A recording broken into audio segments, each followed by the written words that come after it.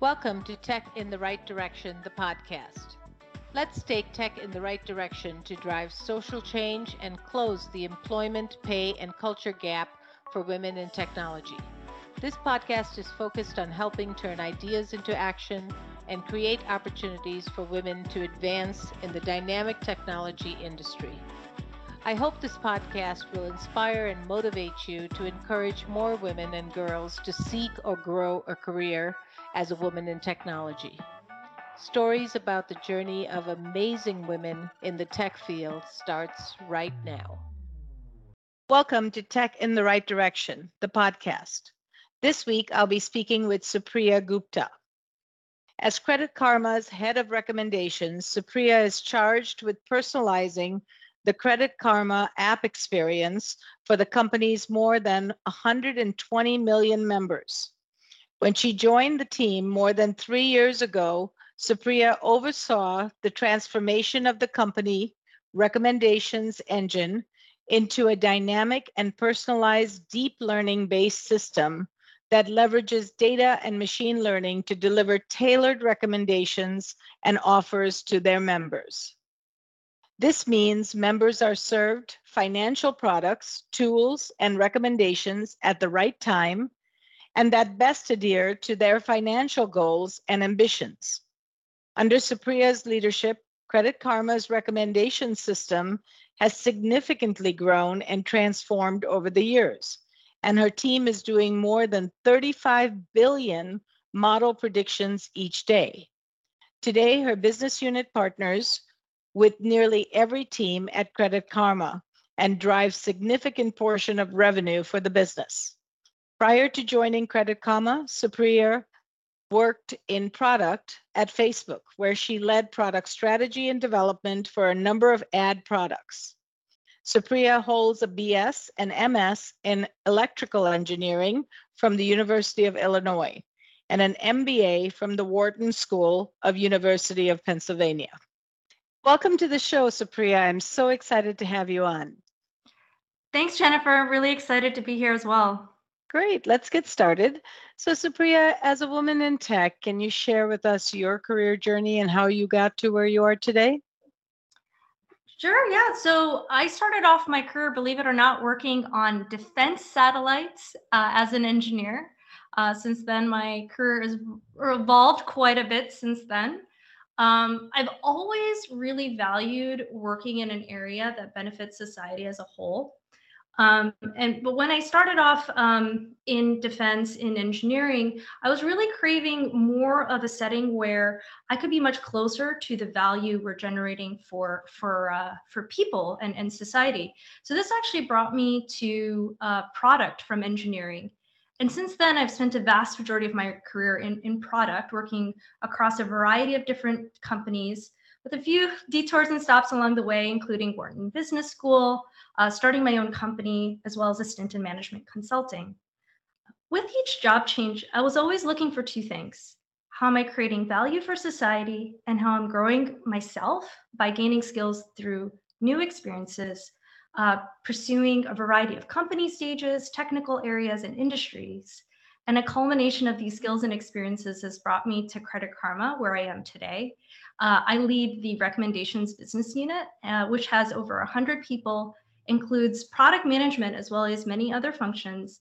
And generally, this business unit is responsible for personalizing the experience for every single one of our 120 million members to help them make financial progress.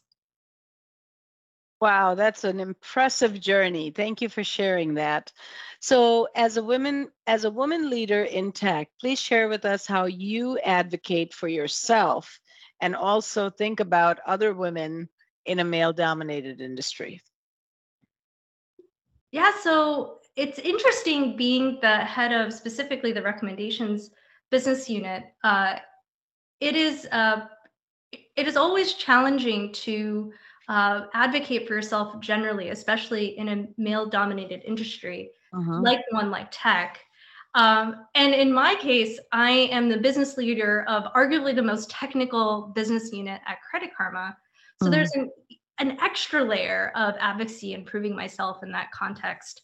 And this materializes in different ways across the organization. I've been in this position not only at Credit Karma, but pretty much every other company I've worked for, because I've always worked in this like technical area, having to balance bringing my technical acumen to the table along with my business know-how to the workplace for many years. So it manifests in two different ways, internally and externally. So on the internal side, in the technical organizations, it's really common for people to really focus on technical roles and the technical skill sets that provide value. But the business piece sometimes can be less obvious in terms of how it creates impact. So you can have the brightest minds, technical minds, the most brilliant engineers and data scientists who I work with every day.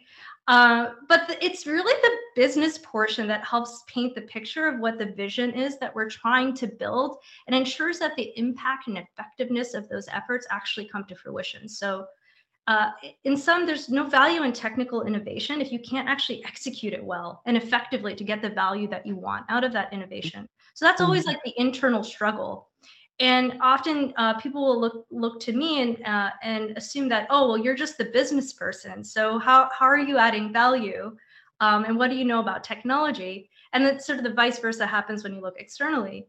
So on the internal side, you know, I've come across this so many times. I no longer take any sort of offense to this. It's usually a human instinct to assume if you're technical, you're probably not business savvy. If you're business savvy, you're probably not technical. Because there are not too many roles out there that really have to play to both sets of skills. So I know that my role in this way is quite unique. In fact, even in my early days as a PM, I remember someone trying to give me advice to actually make my slides look a little bit less polished, such that the engineers would actually take me more seriously. Because if it was too polished, they would assume that I don't know what I'm talking about.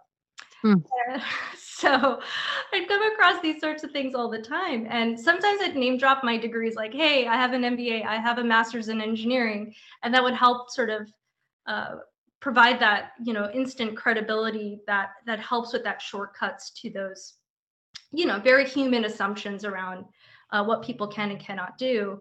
But I realized that I really needed to help really engage with those engineers by not only adjusting, say, my presentation style to something that they were used to so they'd be able to absorb the content, but also really engaging with them personally through working sessions and whiteboards and really show them the value that I'm driving and show them how we can drive value together in a really measurable way.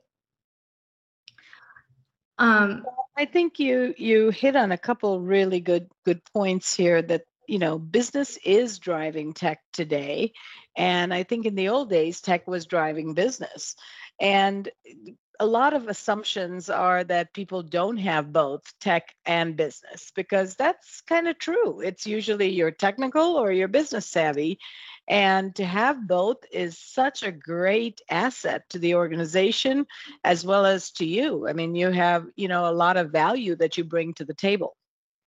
Yeah, and it's really interesting and energizing to be able to really marry those two backgrounds that I have in this really interesting, unique way. So, you know, when I think about this problem, I really kind of try to first not get offended because I know it's actually strange. Second, I'm glad that I have those degrees to fall back on as shortcuts to provide credibility. But I really know that it's going to take more than probably that moment to prove myself amongst especially new stakeholders and people around the business to understand how business can actually drive technology. As you mentioned, it's somewhat of a new thing or newer thing, I'd say, in industry for business to be driving the technology development. So do you feel that with your teams, you've built the credibility already, or do you have like a ongoing challenge to continue to build credibility in this male-dominated industry? So I talked a little bit about looking internally, and I almost feel like that's the easier hill to climb, so to speak. Externally, when you talk with other leaders and executives, I think that's actually where the even bigger challenges land in terms of holding a business leadership role in a technical context, because people outside of the organization actually are even less familiar with the technical challenges, as well as the complexities and nuance that you need to bake into the strategy in order to create differentiation, move really fast, and win in market. So with external stakeholders, I find that the education barrier is just a lot higher, especially combined with sometimes honestly lower interest levels, because you're talking mostly to people who are much more business oriented. So they're not going to necessarily get into the weeds of the technical domain. So that's where it gets a little bit more difficult to get that visibility and support from the broader business, because they just don't understand what you're doing. So it's hard to contextualize the impact that you're making relative to those efforts. So the way that I've dealt with this is really just trying to get the message right at multiple levels of depth, so that you're able to do a critical repetition of concepts in various degrees of depth to sort of slowly bring the organization along and create a constant drumbeat that provides that background context and foundational setting to help all the wins land in context as we're creating impact for the business. I think that's really true in many cases, where repetitive training, I don't know if you want to call it training, but repetitive words is what makes things sink in. It doesn't happen just because you say it once, So I think that's really good. So data and AI are trending now in the tech industry. So how do you use data and AI to help consumers make better informed financial decisions? Yeah, when it comes to Karma AI, I think it's all about demystifying the complexities of consumer finance. So, as a human, as one of our Credit Karma members, as is true for anybody, everyone's got their lives and they've got their goals, and how to get to those goals, or how to achieve those goals to attain financial progress, it's different for everyone. It's very personal, as is part of the phrase personal finance. And it really requires deep data-driven knowledge of where someone is today to understand how they can get to where they actually want to be in the context of what they're trying to achieve and under the conditions that they have. And so this is where I feel data and machine learning play a critical and necessary role to actually create this sophisticated, personalized financial platform that drives Credit Karma. And this is how we help consumers better understand what's going on with their finances and actually manage them on an ongoing basis. And this includes things like automating lengthy, tedious processes and decision making, even application flows and interaction points with financial institutions. So really, from the start, Credit Karma, our journey with data and AI really started with approval odds. And this is our ability to recommend products based on the chance that we predict that you will actually be approved for a particular financial product. And it's sort of grown into the full-blown recommendation system we have today that delivers these actionable insights and product recommendations.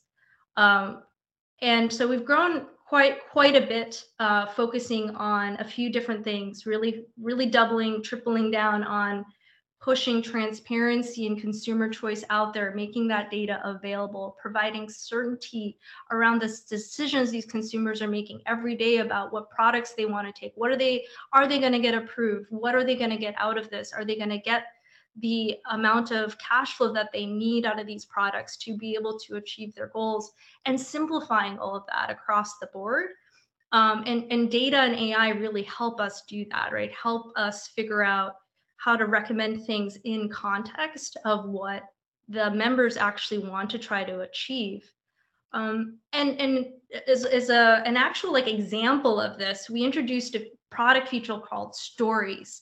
And this is powered by our machine learning data science models.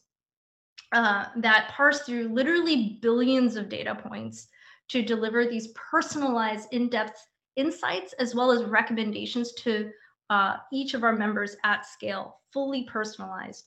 And they really pull together a tailored, digestible view of what each member's finances are and contextualize them and personalize them to the member's profile and goals. And then in this way, providing recommendations to improve their financial health and reach their financial aspirations. So that's how I see data and AI playing a very meaningful role in driving the company's mission and platform. That's fascinating. So these stories, these billions of records that you've accumulated to, kind of get your data from, how long were you actually harvesting this information before you turned it into a story?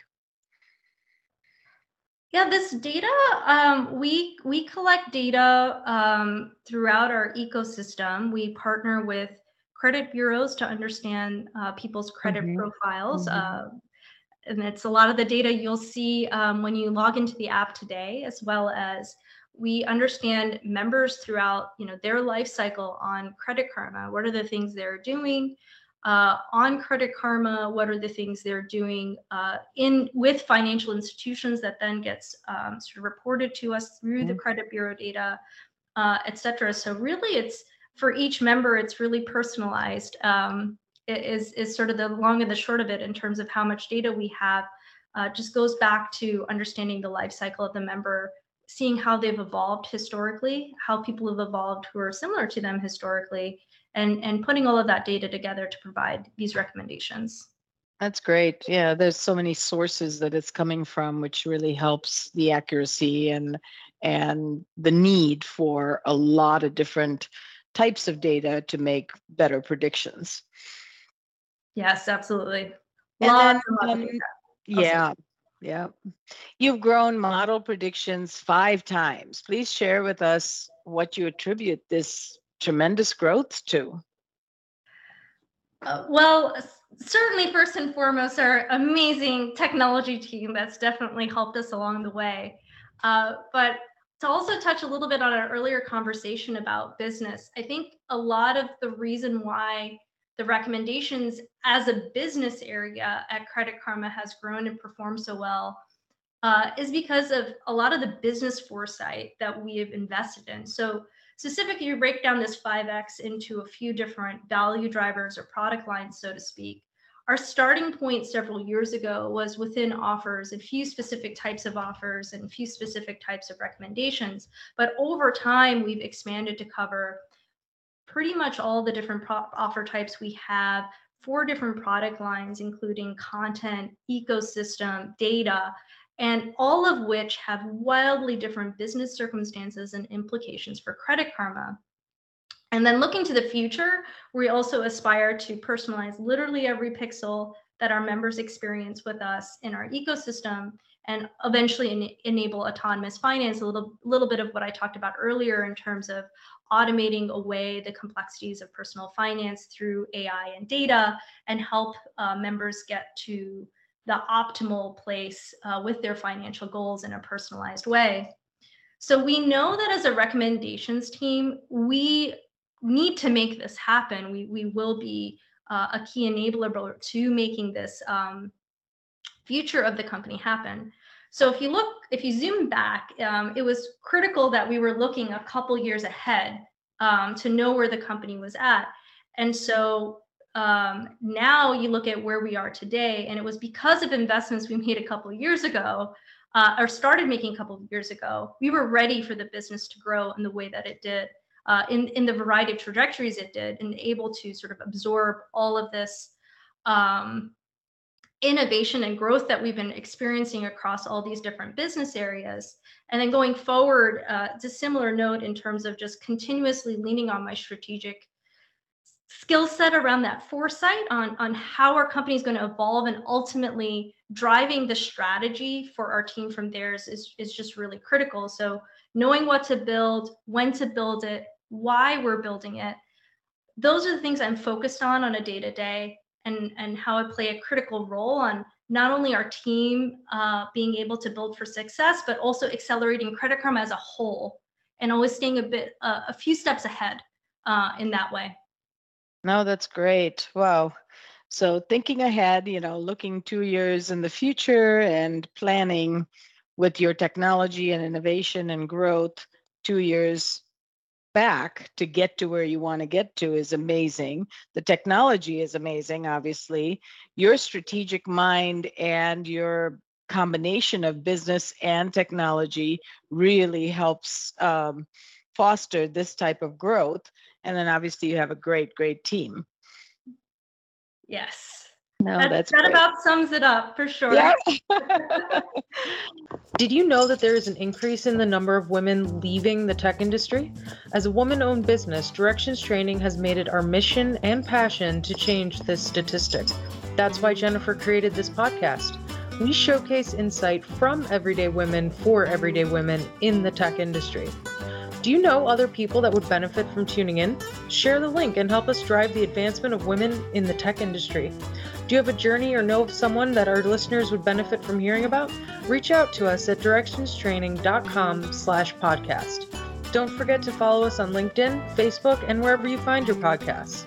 Now, back to the show. So, being a woman in tech, what challenges have you faced and how have you overcome some of them? Yeah,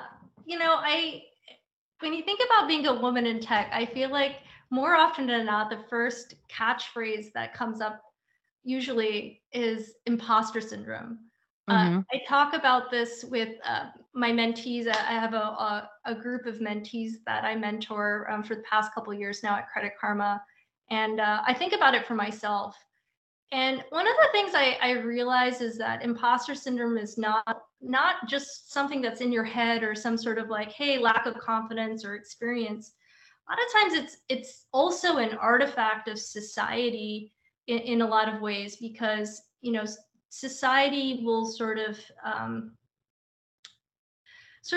dictate or have these implicit biases and assumptions about where people provide value versus not. And for women, a lot of times we are honestly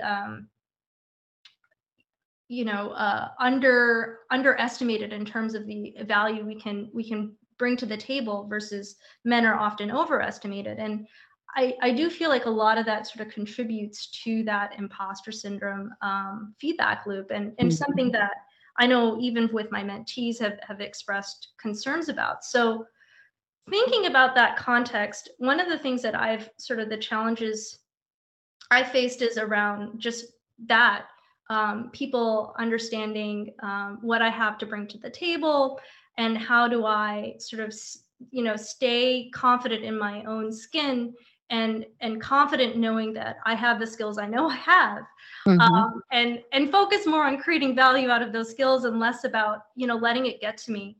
So the way that I've kind of overcome all of this is really thinking about what are some of my more unique strengths and how can I uniquely create value in organizations.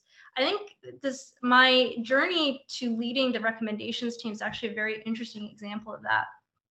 So when I moved into this leadership role I have today on the recommendations team, my predecessor, who was my hiring manager, she moved on to a new role, but she noticed of many skills in me, but particularly my knack for collaboration, and recognized that as an important key strength area for me to take on this leadership challenge, as well as generally platform roles like this. So my specifically approachability, ability to work well with others outside of my core business unit is actually not only why the recommendations team is so successful in powering our entire product amongst all these different vertical teams, it's also sort of critical that we do this.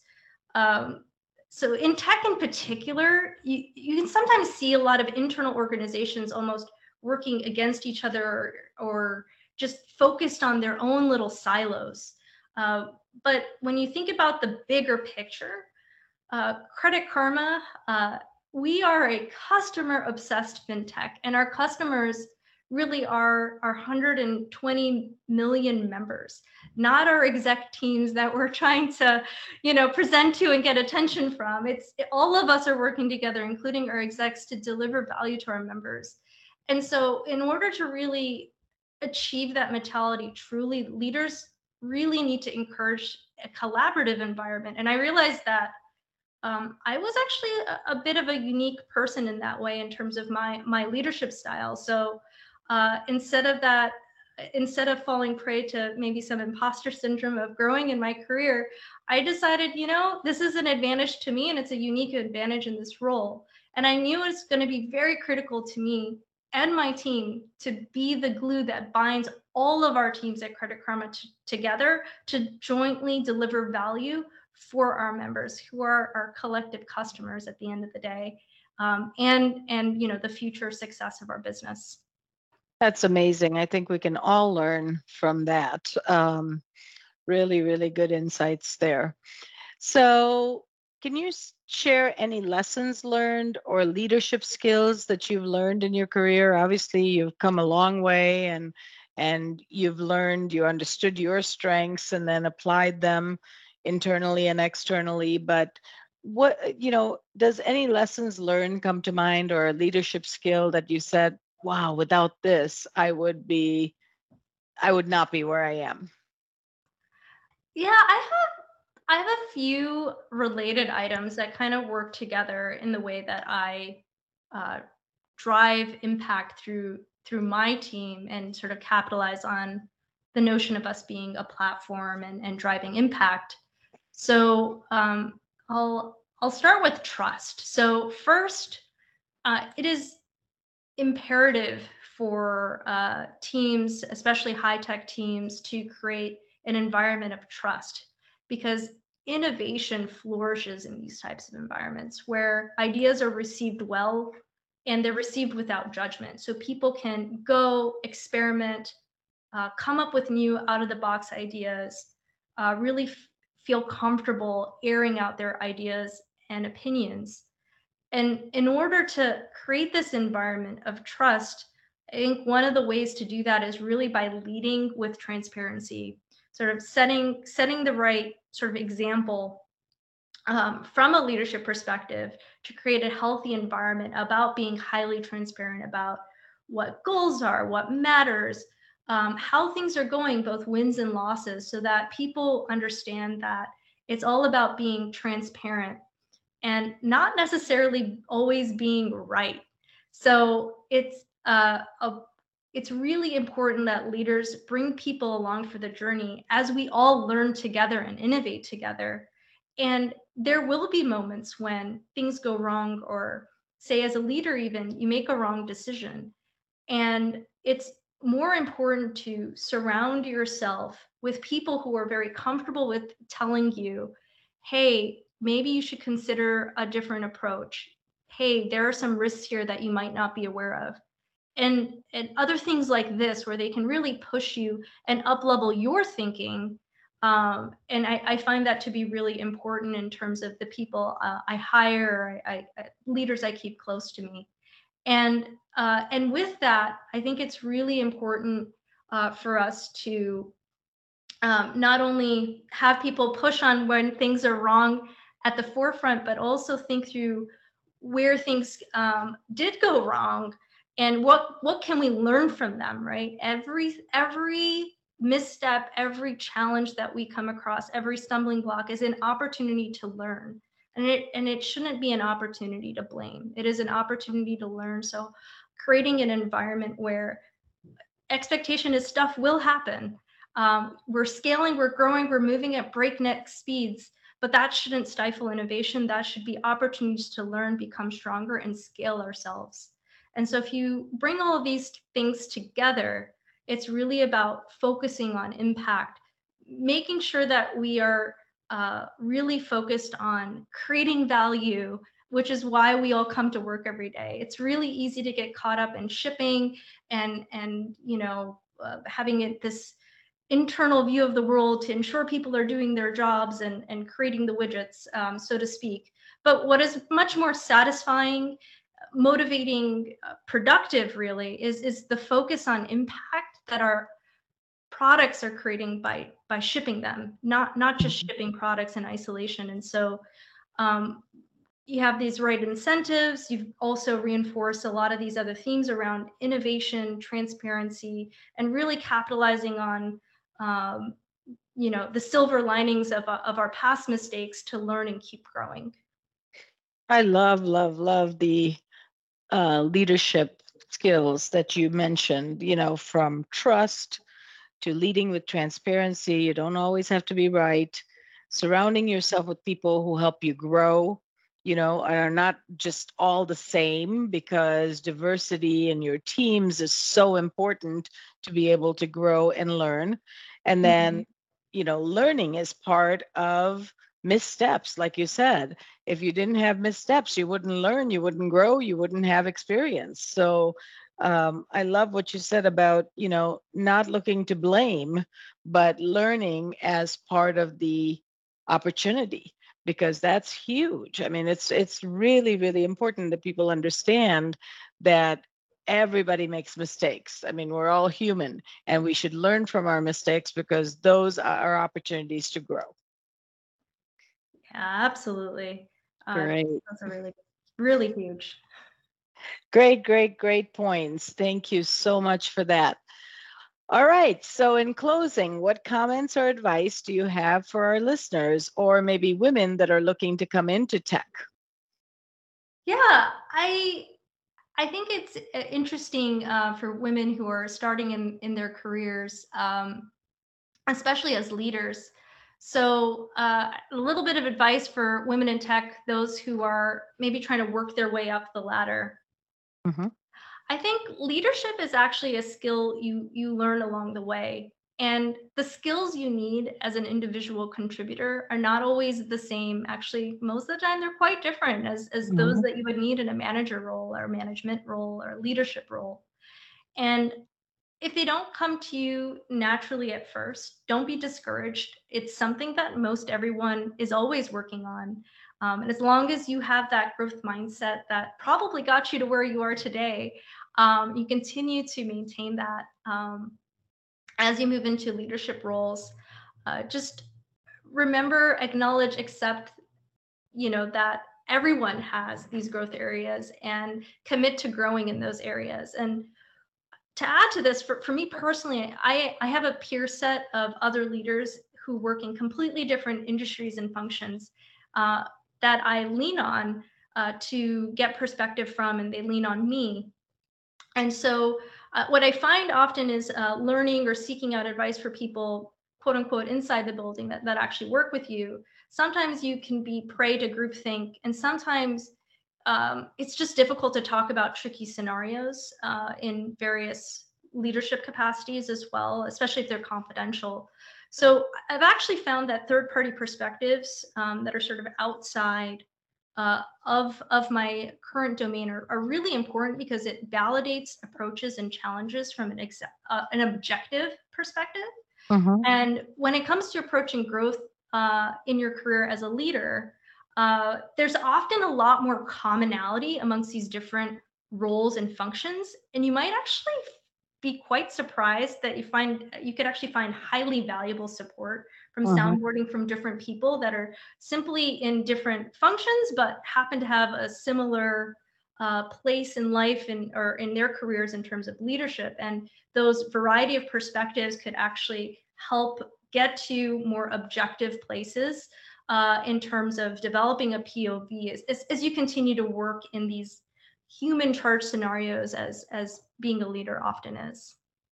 Yeah, that's great advice. And obviously, something you've learned over time. And I love that, skills change and they continue to grow over time, whether you're an individual contributor or moving into a leadership role.